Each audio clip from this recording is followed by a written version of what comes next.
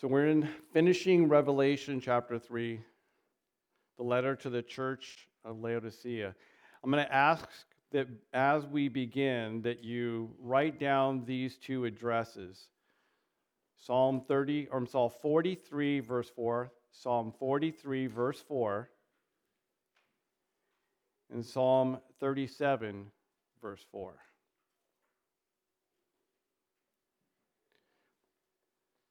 Let me read those to you. Then I will go to the altar of God, to God my exceeding joy. And upon the lyre I shall praise you, O God, my God. That's Psalm 43:4. And then Psalm 37:4. Delight yourself in Yahweh, and he will give you the desires of your heart. I want you to hang on to those verses, because they are to be the desire of your heart. And they are the proof of the warning that is given to this church that it's not for you. This letter is the culmination of all the letters written to the churches. It, more than any other letter written to the churches, demonstrates the contradiction of the professors of Christ with those that are possessors of Christ.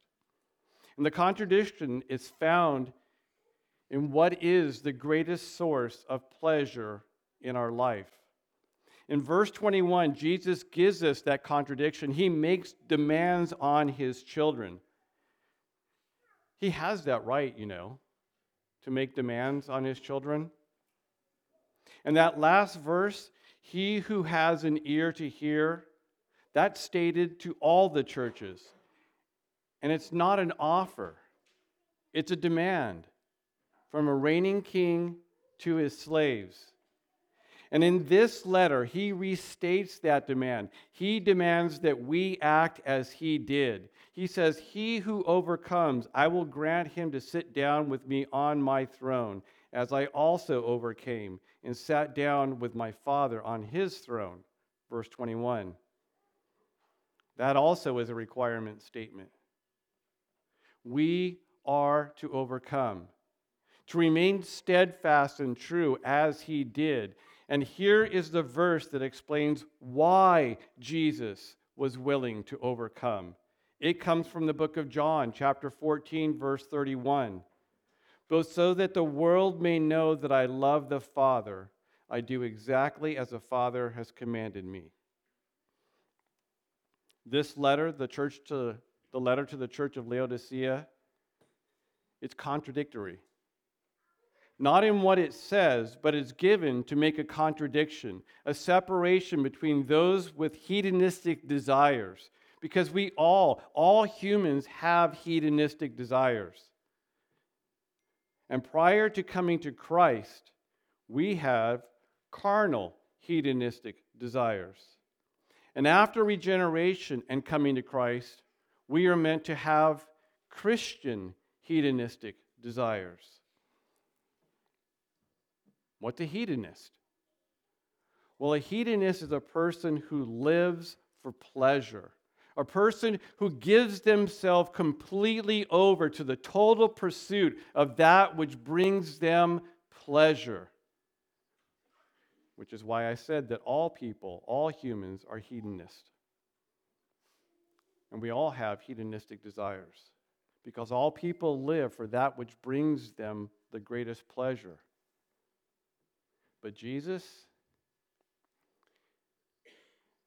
he didn't just have hedonistic desires. Jesus was the true hedonist, which is what he said of himself back in John chapter 14, verse 31.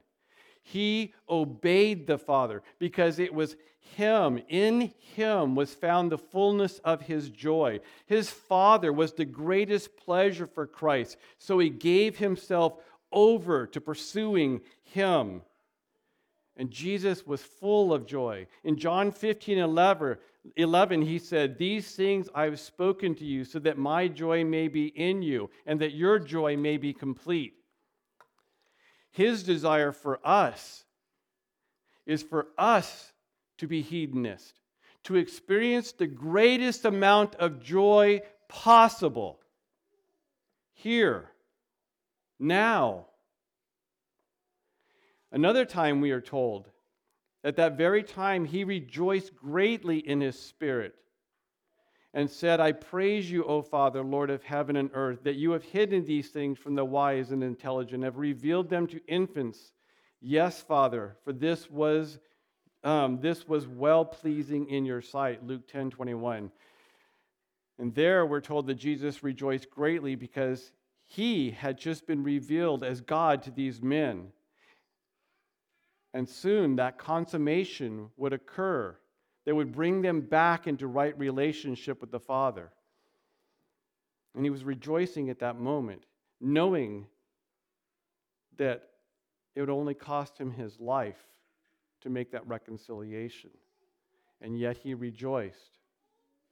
And the same word that is used there for rejoicing is the same word that is used when Mary praised God for the joy that she had found because she had been given the right to carry her Savior. Jesus was a true Christian hedonist. How can I be sure?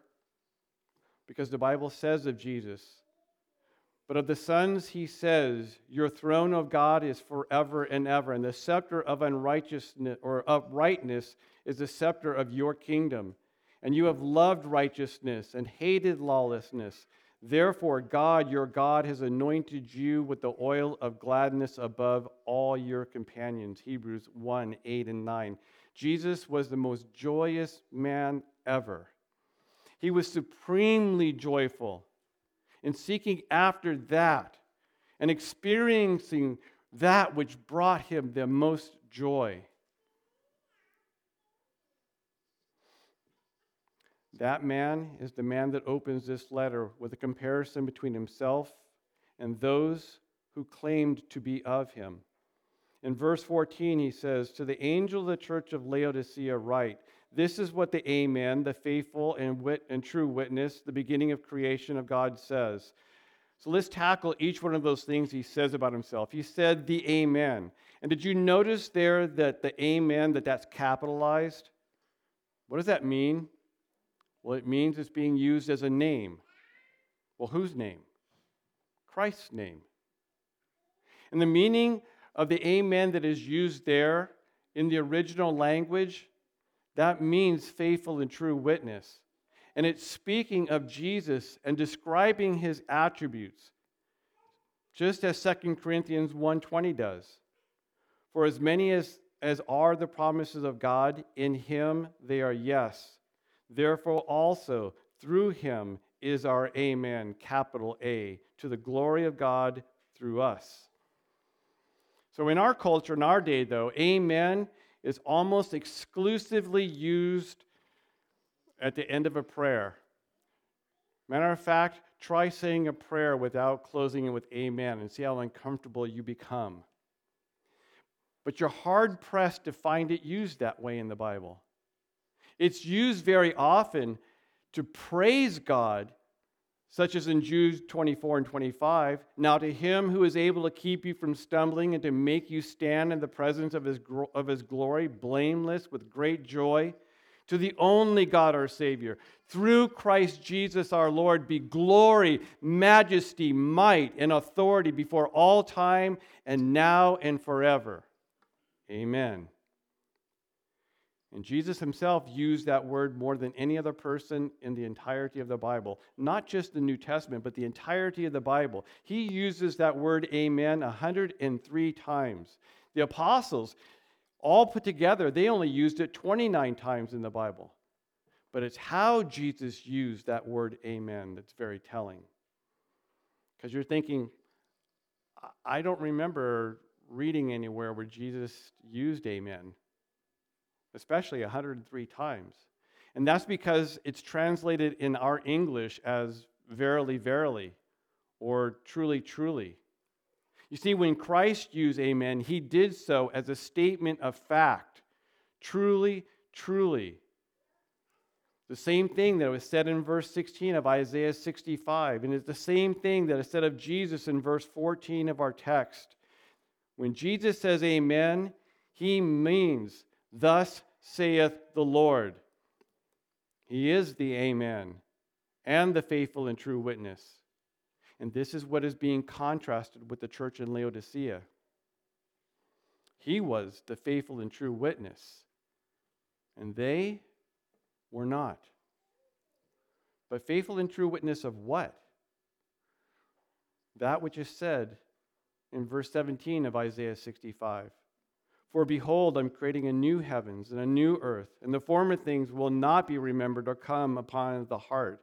And verse 17 of Isaiah 65 is the same meaning of the description given of Jesus in verse 14, which says he's the beginning of the creation of God. In that last letter that we studied, the letter to the church of Philadelphia, Jesus quoted extensively from the book of Isaiah, another revelation of Christ. And he did so to give weight of what he was telling that church there, that church that was very small, seemingly insignificant. And to that church, he wanted them to know, to understand that the love that was professed for Israel, the true Israel, in Isaiah 43:4, which says, since you are precious in my sight, since you are honored and I love you, I will give other men in your place and other peoples in exchange for your life. He wanted them to know that this was meaning them, which is what he said in Revelation 3:9. Behold, I'm giving up those of the synagogue of Satan, those who say that they are Jews and are not, but lie. Behold, I will make them come and bow down before your feet and make them know that I have loved you. And here, to this church, he once again quotes from Isaiah, but for a completely different reason. To this church, he uses the truth of who he is as a contradiction with those that are claiming to be of him and are living as carnal hedonists for the pleasure of the world. And no, Christ isn't confused about creation when he says, I'm the beginning of creation, or his part that he played in it. He's not saying that he's not the one who created all things. He was, just as the Father was, and just as the Spirit was. Here he says that he is the Amen, the faithful and true witness, the beginning of the creation of God. And the meaning of that last bit, the beginning of the creation of God, that's explained in Isaiah 65:17. And him being the beginning of the creation is also explained in Colossians chapter 1, verse 18.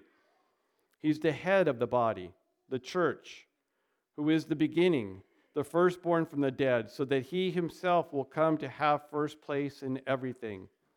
So here he defines himself to the church in Laodicea as the beginning of the fulfilling of the new creation prophecy given back in Isaiah.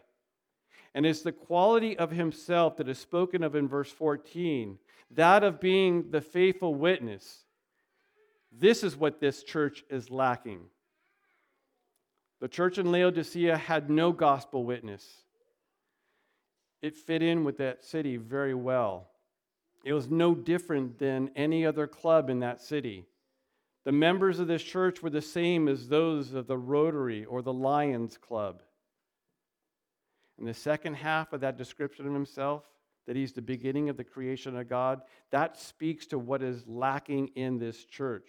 Because the same thing that man's name that was representative of Christ in Isaiah 22, do you remember last week when we were talking about Eliakim, what that man's name meant? God is resurrection.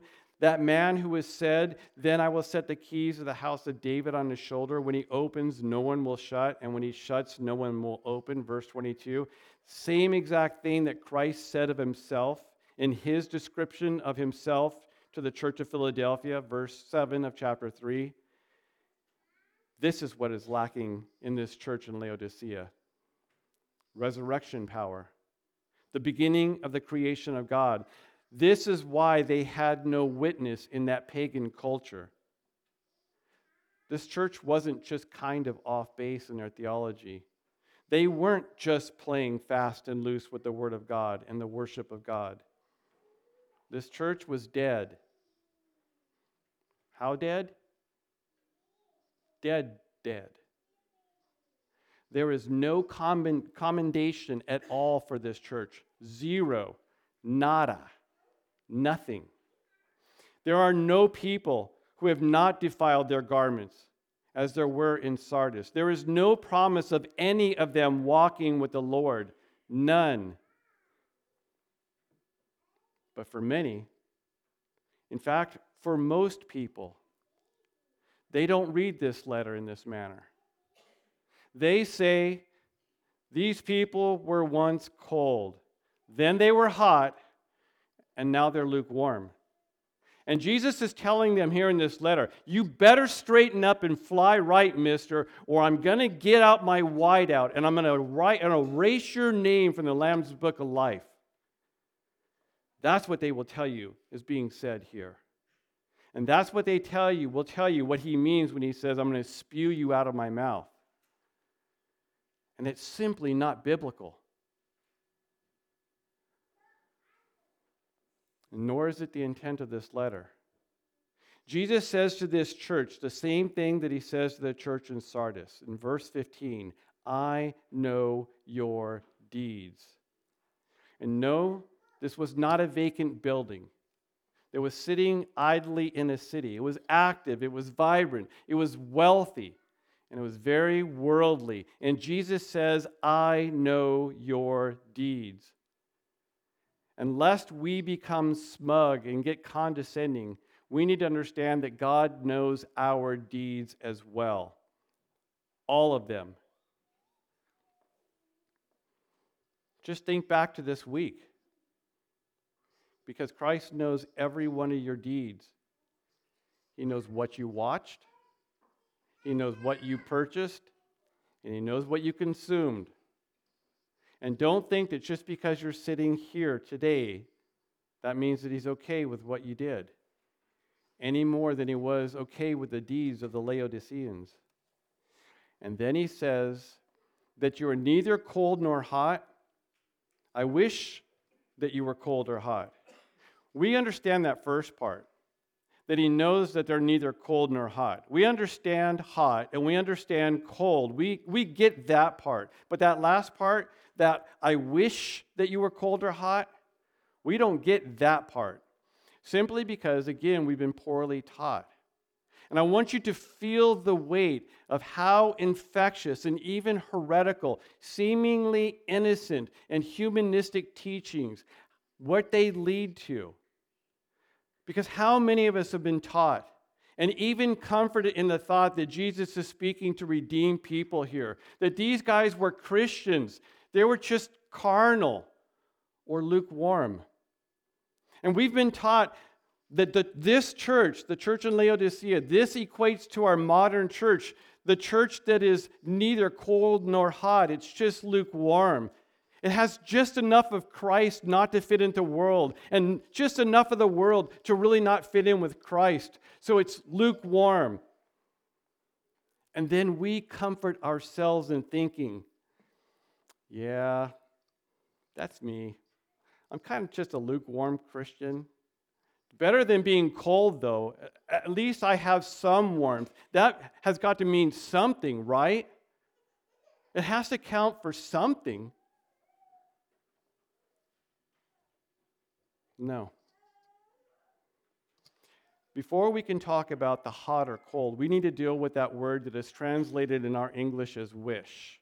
Because that word is only used 4 times in the New Testament. Listen to one other time that it's used. Paul uses this in Galatians 5:12. He says, I wish that those who are upsetting you would even mutilate themselves. Now, I really don't think that the Apostle Paul was wishing upon a star that the Jews would mutilate themselves. The word there doesn't mean wish as we use it. Not blowing out candles and making a wish. Not throwing a coin in a fountain and making a wish. Not that kind of wish. The literal meaning of that word is ought or should.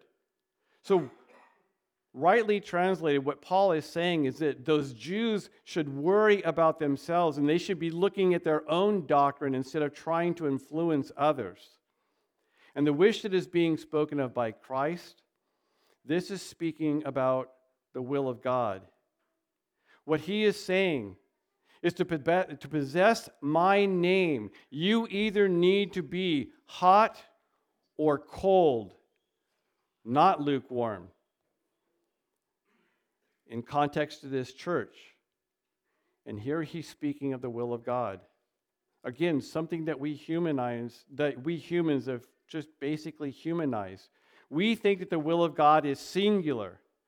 And in thinking this way, we have to dethrone God and make him in our image. We have to have a biblical understanding of what the will of God is to truly understand the will of God. And the key text to understand the will of God is found in the book of Deuteronomy, chapter 29, verse 29. There it states, "The secret things belong to the Lord our God, but the things that are revealed belong to us and to our children forever, that we may do all the words of his law." Deuteronomy 29:29 provides a biblical theological framework for understanding the divine will of God. The heart of this passage of Deuteronomy 29:29 is a distinction made between the secret things that belong to God, which is his secret will, and the things which are revealed, his revealed will, and those belong to us and to our children. There are countless things that we as humans don't know. We're finite. But the same thing cannot be said of God. He is infinite, all-knowing. God's knowledge is exactly like him, absolutely perfect. And unlike us, God does not need to work out problems through deduction. He has no need for counselors to determine what to do in a crisis or to help him cope with a moral conundrum. God is infinite, incomprehensible. He has perfect knowledge of himself and of all things. But this secret knowledge, that belongs to God alone. And this is the inscrutability of God. There are things known only to God that are past our finding out. And since we are created, we must depend on God to know his will at all. And the only way that we know his will is through his word. So the point is that God is the interpreter of his will. And this is why the things revealed are so important. Because Scripture, God's Scripture, represents the self-revelation of God's will in written form. And when we read God's Word, his written will in Scripture, we discover that the Bible makes distinctions between God's decorative will, God's perceptive will, and God's will of good pleasure. The decorative will of God. This refers to his perfect and wise counsel in freely ordaining and decreeing whatsoever comes to pass. The Apostle Paul states in Ephesians 1:11, "In Christ we've obtained an inheritance, having been predestined according to the purpose of him who works all things according to the counsel of his will." And this is the great explanation of God's good will, or will of good pleasure. The shedding of his blood, the giving of his son, the reconciliation of some of his creation. And this is the only reason that any can be saved is because of the will of his good pleasure. God's decreative will highlights his total sovereignty over all things, including creation, redemption, history, and providence. And for this reason, it can never be thwarted, or by sin or our disobedience. And this doesn't suggest that God delights in sin or is the author of sin, but says that he only that he permits it in order to accomplish what his sovereign will is. God's preceptive will. That represents the moral standard that God requires all people to meet. All people. It tells us what God demands of all of his image bearers. It broadcasts what we should do, irregardless of whether we obey it or not. And this is why the command to repent is for all people. And this is the meaning of verses 15 and 16 of Revelation 3. And the preceptive will of God is concisely summarized for us in the Ten Commandments. The preceptive will of God is summarized in the maxim, "You shall be holy because I am holy." 1 Peter 1:16. And even though this is the preceptive will of God, even though he commands all people everywhere to repent, of their sins and turn to Him, we will not, because we cannot.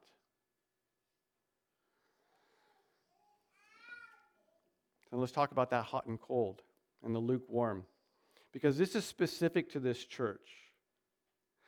See, Laodicea was a very wealthy city during that Roman period.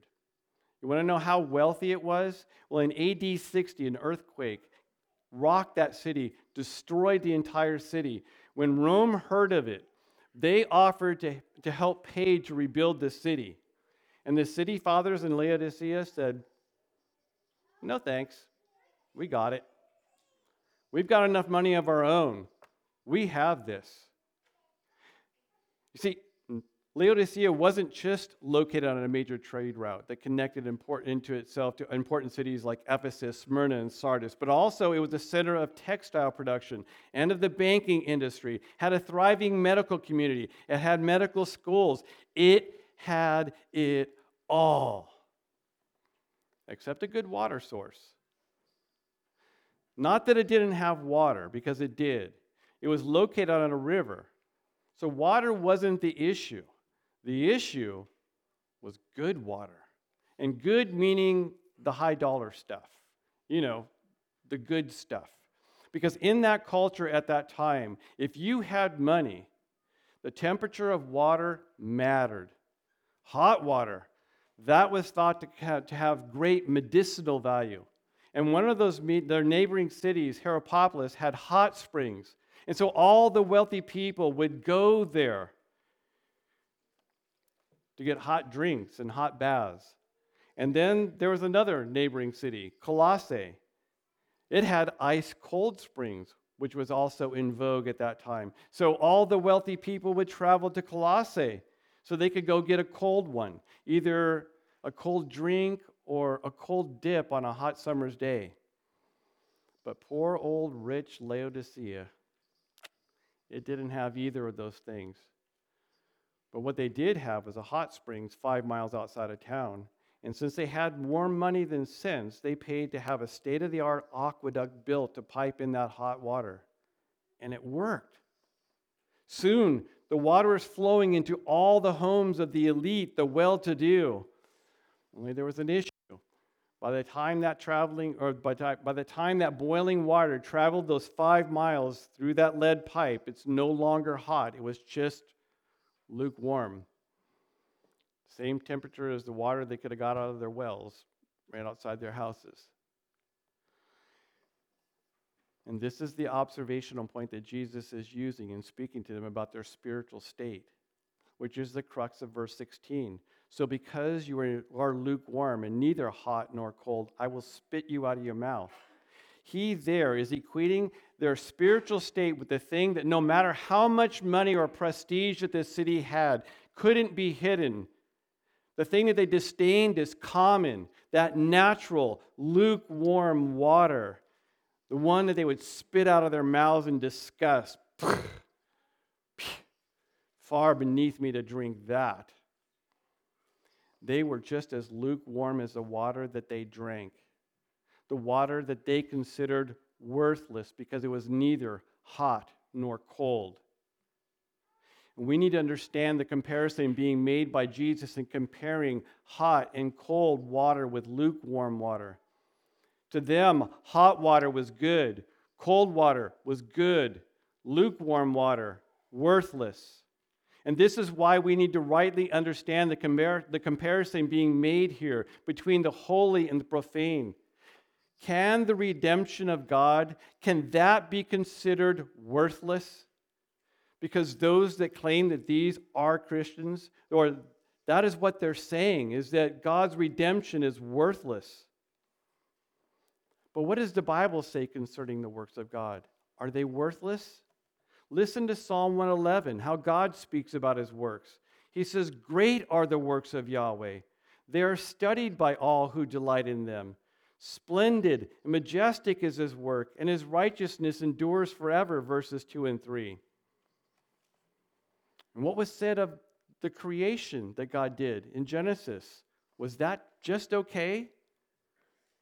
The one where we're told in Genesis 1:31, God saw all that he made, and behold, it was very good. So do we now, or what we are thinking, do we now believe that salvation, reconciliation with God, are we really saying that this is not good, not very good? Because what most mainstream evangelicals have been taught that this statement by Jesus means is that I would just prefer you to be hot. That would mean that you're on fire for him. Or he would prefer that you're cold, and then he could revitalize you. But in a lukewarm state, you have too much Christ in you to enjoy the world, and too much world in you to enjoy Christ. And for those that hold to this theology and say that he is going to erase your name from the Lamb's Book of Life, he's going to repo that blood that he shed on your behalf. You're on your own. And this is what they think of the salvation of God. They think, when they teach this, that the salvation of God is a revolving door that is open to all, that you can either walk into it, and then if you don't want it anymore, you can just walk right out too. But this is not what Christ is saying. The lukewarm Christian is being described here is not a possessor of Christ with carnal tendencies. They are a professor of Christ that have no desire, no witness, and no life in them. So, wait, David, are you saying that there's no such thing as a carnal Christian? No, there are carnal Christians. But what that is, what is defined as a carnal Christian matters. Again, we have been taught poorly, and we've been led poorly in this. In that first letter to the church in Corinth, the Apostle Paul had this to say concerning this young church. He said in 1 Corinthians 3, verses 1 through 3, "And I, brothers, was not able to speak to you as spiritual men, but as fleshly men, as to infants in Christ. I gave you milk to drink, not solid food, for you were not yet able to receive it. Indeed, even now you are still not able, for you are still fleshly. For since there is jealousy and strife among you, are you not fleshly, and are you not walking like mere men?" And this is where that term carnal comes from. That word fleshly means carne, meat. We use the word now, carne asada, meat with beans. This is what that means. But who is Paul talking to here? Who were these carnal, fleshly Christians? Did he have to go to their house to talk to them? Did he have to go out to the lake, to the campsites, to the golf courses, to the bars to confront them in their carnality? These people were in church. These were individuals who were regularly attending church. They were active in their church, but they had brought their carnality into the church, which was causing divisions within the body. A point made in verse 4. For one says, "I am of Paul," and another, "I'm Apollos." Are you not mere men? There again, he's comparing them, telling them, you are different. But this is not what we've been taught a lukewarm or carnal Christian is. What we have been taught and what we say is that heathen who lives like the devil, who makes the practice of sinning, who refuses to obey the clear command of God, but who at some point walked an aisle, raised a hand, or just because they call themselves Christian, we call them a carnal Christian now. Just lukewarm. Is this biblical? What about that person who says that they're saved, born again, but will not submit to the Word of God? Can they be a true convert? Well, in the letter to that elder Titus, God, through Paul, addressed this question. Thereafter, inviting Titus why he was sent to Crete to develop and strengthen the church by training up and installing elders, he warns Titus about those who claim to be of Christ but are unwilling to submit to his word. Verse 16, he says to them, of them, They profess to know God, but by their works they deny him, being detestable, disobedient, unfit for any good work. And what this means is simple. Your words mean nothing. It's what you do, it's your actions that prove your words. Because I can claim that I love my spouse, but if I never come home, if I'm out chasing other women, it's my actions that prove my words. And this is why that old axiom so is right. Doctrine divides. Because Scripture is the dividing line between the saved and the unsaved. It is obedience to Scripture that proves salvation. Sola Scriptura. God always uses Scripture to define whose are His. It's when you can point to Scripture, clear scriptural truths, such as you must belong to a local body, you must be active in that body, and you must be a cheerful supporter of that body. That you can't be living with your boyfriend or your girlfriend and call yourself a Christian. Obedience to the word is the hallmark of the redeemed, and lack of care for the commands of God. This is the hallmark of the professor, the lukewarm, the unredeemed. This is why we're given 2 Corinthians 13:5, which tells us, test yourselves to see if you are in the faith. Examine yourself. Or do you not recognize this about yourself, that Jesus Christ is in you, unless indeed you fail the test? And listen to James concerning the comfort for those that console themselves that they are merely just lukewarm or carnal. And in context, what James is doing is confronting those that claim that they are betrothed to Christ and by their actions are proving that they are not. James 4:4, he says, you adulterers, do you not know that friendship with the world is hostility towards God? Therefore, whoever wishes to be a friend of the world sets himself as an enemy of God. He calls those that claim that they have been betrothed to God and live as friends of this world adulterers, enemies of God. Are we enemies of God, the saved? Because Paul tells us in Romans 5:10, while we were enemies, we were reconciled to God through the death of his Son. Much more, having been reconciled, we shall be saved by his life. And James ends his thought concerning those who claim to be carnal Christians with this, but as it is, you boast in your arrogance, and all such boasting is evil. Therefore, to one who knows to do the right thing and does not do it, to him it is sin. And that sin is very blatant there. The same thing that Jesus is saying to the church in Laodicea, because they were boasting in their arrogance. He says of them in verse 17 of Revelation 3, because you say, I am rich, I have become wealthy, I have need of nothing, and you don't know that you're wretched, pitiable, poor, and blind and naked. And it was their blindness in these areas. These were their actions that were evidence of their lack of salvation. And these people, the ones living there, they were just acting upon their hedonistic tendencies. They were living for the thing that brought them the most joy. And it wasn't Christ. And this is what Christ says of them. And do you actually think that these people actually walked around saying these things out loud? That they walked around boasting, I'm rich, I'm wealthy, I have need of nothing? Probably not. But then again, neither do we. But what do our actions say? And what Jesus says in saying that he knows their deeds is saying that their actions were saying these things. Their actions were actually speaking the truth.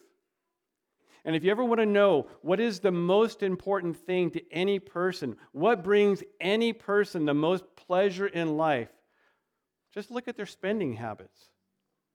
After their necessities, where does the money go? What Christ is saying to this church in Laodicea, it's important to all of us here. Because, again, I want to make sure that we understand Is Christ condemning those that are wealthy? Is that what he's saying, that we all need to live as paupers? If he's saying that if you have a new car or a big house, or if you go on nice vacations, that you can't be saved? Not at all. Do you remember Job? There was a man in the land of Uz whose name was Job. That man was blameless, upright, fearing God, turning away from evil. He had 7 sons, 3 daughters. His possessions were 7,000 sheep, 3,000 camels, 500 pairs of oxen, 500 female donkeys, and very many servants. And that man was the greatest of all the sons of the east. Job 1, 1 through 3. Money's not the issue. It's what we value the most. The same thing that Christ tells us in Matthew 6. Don't store up for yourself treasure on earth where moth and rust destroy, where thieves break in and steal. Store up yourself treasures in heaven where neither moth nor rust destroy, where thieves don't break in or steal. For where your treasure is, there your heart will be. You will act on the hedonistic desires within you for those things that you value the most. And God's love for us should cause us to live as Christ did, valuing what he did and not conforming ourselves into the image, and conforming us into the image of his Son, and live submitted to his word. The issue that is being spoken about to this church, the one that was claiming to be of Christ, is that they were just like the culture that they lived in. They were just like the water that they pumped into the houses of the elite and the rich in this city. Lukewarm, useless. This church was completely given over to that culture. And the claims that Christ says that they make are exactly the same as the claims that the city made. We are rich. We are wealthy. We have no need for anything. This church is completely culturally relevant. And this church is characterized by the things that are not said of them by Christ. There are no saints that have kept his word in this church. There are no works that are approved by him. All that they are doing, every action of this church was an anathema to him. And they are so blind that the word of God that they probably are using in their church services doesn't even make any kind of difference at all in their smug self-assessment that we are safe in the arms of Christ, which is what is meant by that last half of verse 17. You don't know that you are wretched, pitiable, poor, and blind, and naked. And what is the cure that is prescribed for those that are so blind by their worldliness or their fleshliness? Verse 18. I advise you to buy from me gold refined by fire so that you may become rich, and white garments so that you may clothe yourself, and that the shame of your nakedness will not be manifested, and eye salve to anoint your eyes so that you may see. He tells them here, value that which is truly valuable. He tells them, buy white garments in order to hide the shame of their nakedness, meaning that they're naked and they don't even know it. We need to understand that all people will be held to the same standard by God, irregardless of where they lived or when they lived or what culture they lived in, and even irregardless to what God they serve. He makes the same declaration to all people everywhere. And this is the conundrum for us. Because these people are being told there to do which they can't do. You can't buy your way into salvation. You can't will yourself into redemption. You can't do this outside of God's will of good pleasure. But having said that, once you have been regenerated and your heart has been made new and you have affection for God, that's how you get in there. But once you are saved, your value system will be different compared to the world. It will be. And how you handle money. And again, what is the thing that Christ is using here as the comparison that these people are merely professing him and not possessing him? It's how they handle money and how you handle money. The purposeful manner in which you use it proves that which you claim and demonstrates what you value. Do you remember Zacchaeus? He's a great illustration of this fact. When Jesus opened the door to him, he did this. Zacchaeus stopped and said to the Lord, "Behold, half of my possessions, Lord, I will give to the poor. And if I have extorted anyone of anything, I will give back 4 times as much." And Jesus said to him, "Today salvation has come to this house, because he too is a son of Abraham. For the Son of Man has come to seek and save the lost." Luke 19, 8 through 10. We need to value the truly valuable in life. And you are meant to give yourself over completely and to achieve the greatest pleasure in life. Verse 19 is spoken to demonstrate the difference between that purpose-driven life, that best life kind of life, and the true life found in Christ. He says, "To whom I love, I reprove and discipline. Therefore be zealous and repent." You see, this church basked in its luxury and its ease. They said that they were blessed by God, that church in Smyrna, they must have been doing something wrong. That's why they're being persecuted. That's why these other churches are having issues with being culturally relevant. But Christ is saying, my people suffer and are tested. And then Christ does what only God can do. He then makes demands on his creation, demands that they can't do. He tells them, "Be zealous, repent. Behold, I stand at the door and knock, and if anyone hears my voice and opens the door, I will come into him, and I will dine with him, and he with me." But we have been told in our Left Behind theology that door that he's speaking of there, that's the door of your heart, that gentleman Jesus is standing at, patiently knocking, pleading with you, "Please, open the door. Put down your fork. Let me come in. That way you can share your stuff with me." And let's just be honest. How often is that what we hear in our heart when when money is talked about and giving is talked about? God wants my money. But is that the door of your heart that is being spoken of here? That the gentleman Jesus is patiently knocking on, waiting for you to see some value in him? Well, there was another time that Jesus said something about a door. Gospel of John, chapter 10. Jesus said to them, "Truly, truly, amen, amen. I say to you, I am the door of the sheep. All who come before me are thieves and robbers, but the sheep didn't hear them. I am the door. If anyone enters through me, he will be saved and will go in and out and find pasture." And then Jesus ends the letter to the churches, all 7 churches, in the same way that he ended all of these letters. He says to them and to us, "He who overcomes, I will grant to him to sit down with me on the throne. I will also as I also overcame and sat down with my Father on his throne." Verse 22, "He who has an ear, let him hear what the Spirit says to the churches." And here's the contrast.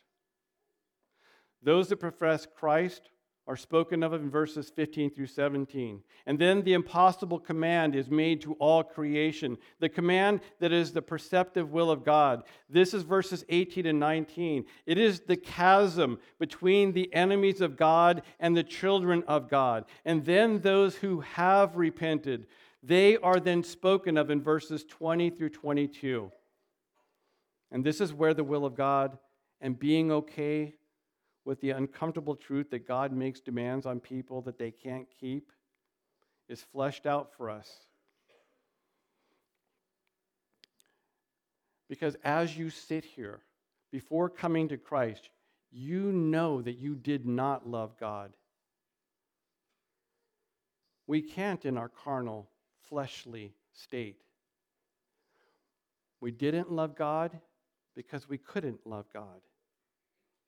We must be born again to be able to do this. And this is the one that will overcome. But how does one overcome? You must be born again. We must have life. And the Spirit is the one who gives life. We don't buy it. We can't gain it. The flesh profits nothing. And the words that I have spoken to you are spirit and life. John 6:33 or 6:63. So what does the overcoming life look like? Well, what did he say in verse 21? He who overcomes, I will grant to him to sit down with me on my throne, as I also overcame and sat down with my Father on his throne. We overcome by valuing what he did, by living as a Christian hedonist. And this is why every letter to all 7 churches end the same way. He who has an ear, let him hear what the Spirit says to the church. And again, this is a command. Hear the Spirit. The Spirit, one job is to elevate Christ, to make much of him. And this is what the Spirit is telling you. Delight yourself in that which is good. Give yourself over to that which is the fullness of joy. And when we do that, how we do that? We do that by fixing our eyes on Christ, who is the author and the finisher of our faith, who for the joy set before him, which is you, endured the cross, despising the shame, and sat down at the right hand of the throne of God. When we do that, when we hear the Spirit, we will understand that Jesus is of more value than anything in this world. In fact, knowing him is of more value than everything in this world. And what does that life kind of look like? What does a life of one that is overcoming, what does that actually look like? Well, we'll lay aside every weight and the sin which so easily entangles us. And we'll run with endurance the race that is set before us. Your race and your race, not anybody else's. We will do as Christ admonished us to do. Live like he did. He was a hedonist. Again, what is a hedonist? A hedonist is a person whose sole purpose in life is to live for that which brings them the greatest pleasure. And the entire life of Jesus was given over to the fulfillment of the greatest pleasure that he could ever attain. So why then are so many people who claim to be Christian live as carnal hedonists and not Christian hedonists? Because they don't know Psalm 16:11, which tells us, you will make known to me the path of life. Same thing as the door that Christ says that he stands at, the same thing that he says that he opens and no one can close. It's that changes our ability to value him. But when that happens, when you've had your heart changed, then you will understand the rest of Psalm 16:11. In your presence is the fullness of joy. In your right hand is pleasures forevermore. And this is why we need to see Christ. We've been poorly taught. We've been poorly led. We need to see Christ. And when we do, and as we endeavor to live coram Deo in the presence of God, it is then that we will truly become Christian hedonists. And this brings me back to those 2 verses I told you to ponder and to write down. Then I will go to the altar of God, to God my exceeding joy. And upon the lyre I shall praise you, O God, my God. How do I become a Christian hedonist? Psalm 37, verse 4. Delight yourself in Yahweh, and he will give you the desires of your heart. Saints, if you are a saint, Christ, you know that Christ is the only thing that brings you pleasure, that brings you joy. The things of the world, fleeting. True joy is only found in Him. His desire for you is for you to be the fullest that you could possibly be in joy. That's His desire for you. Let us learn to live as Christian hedonists, forsaking all to know Christ and basking in the joy that is Christ. Let's pray.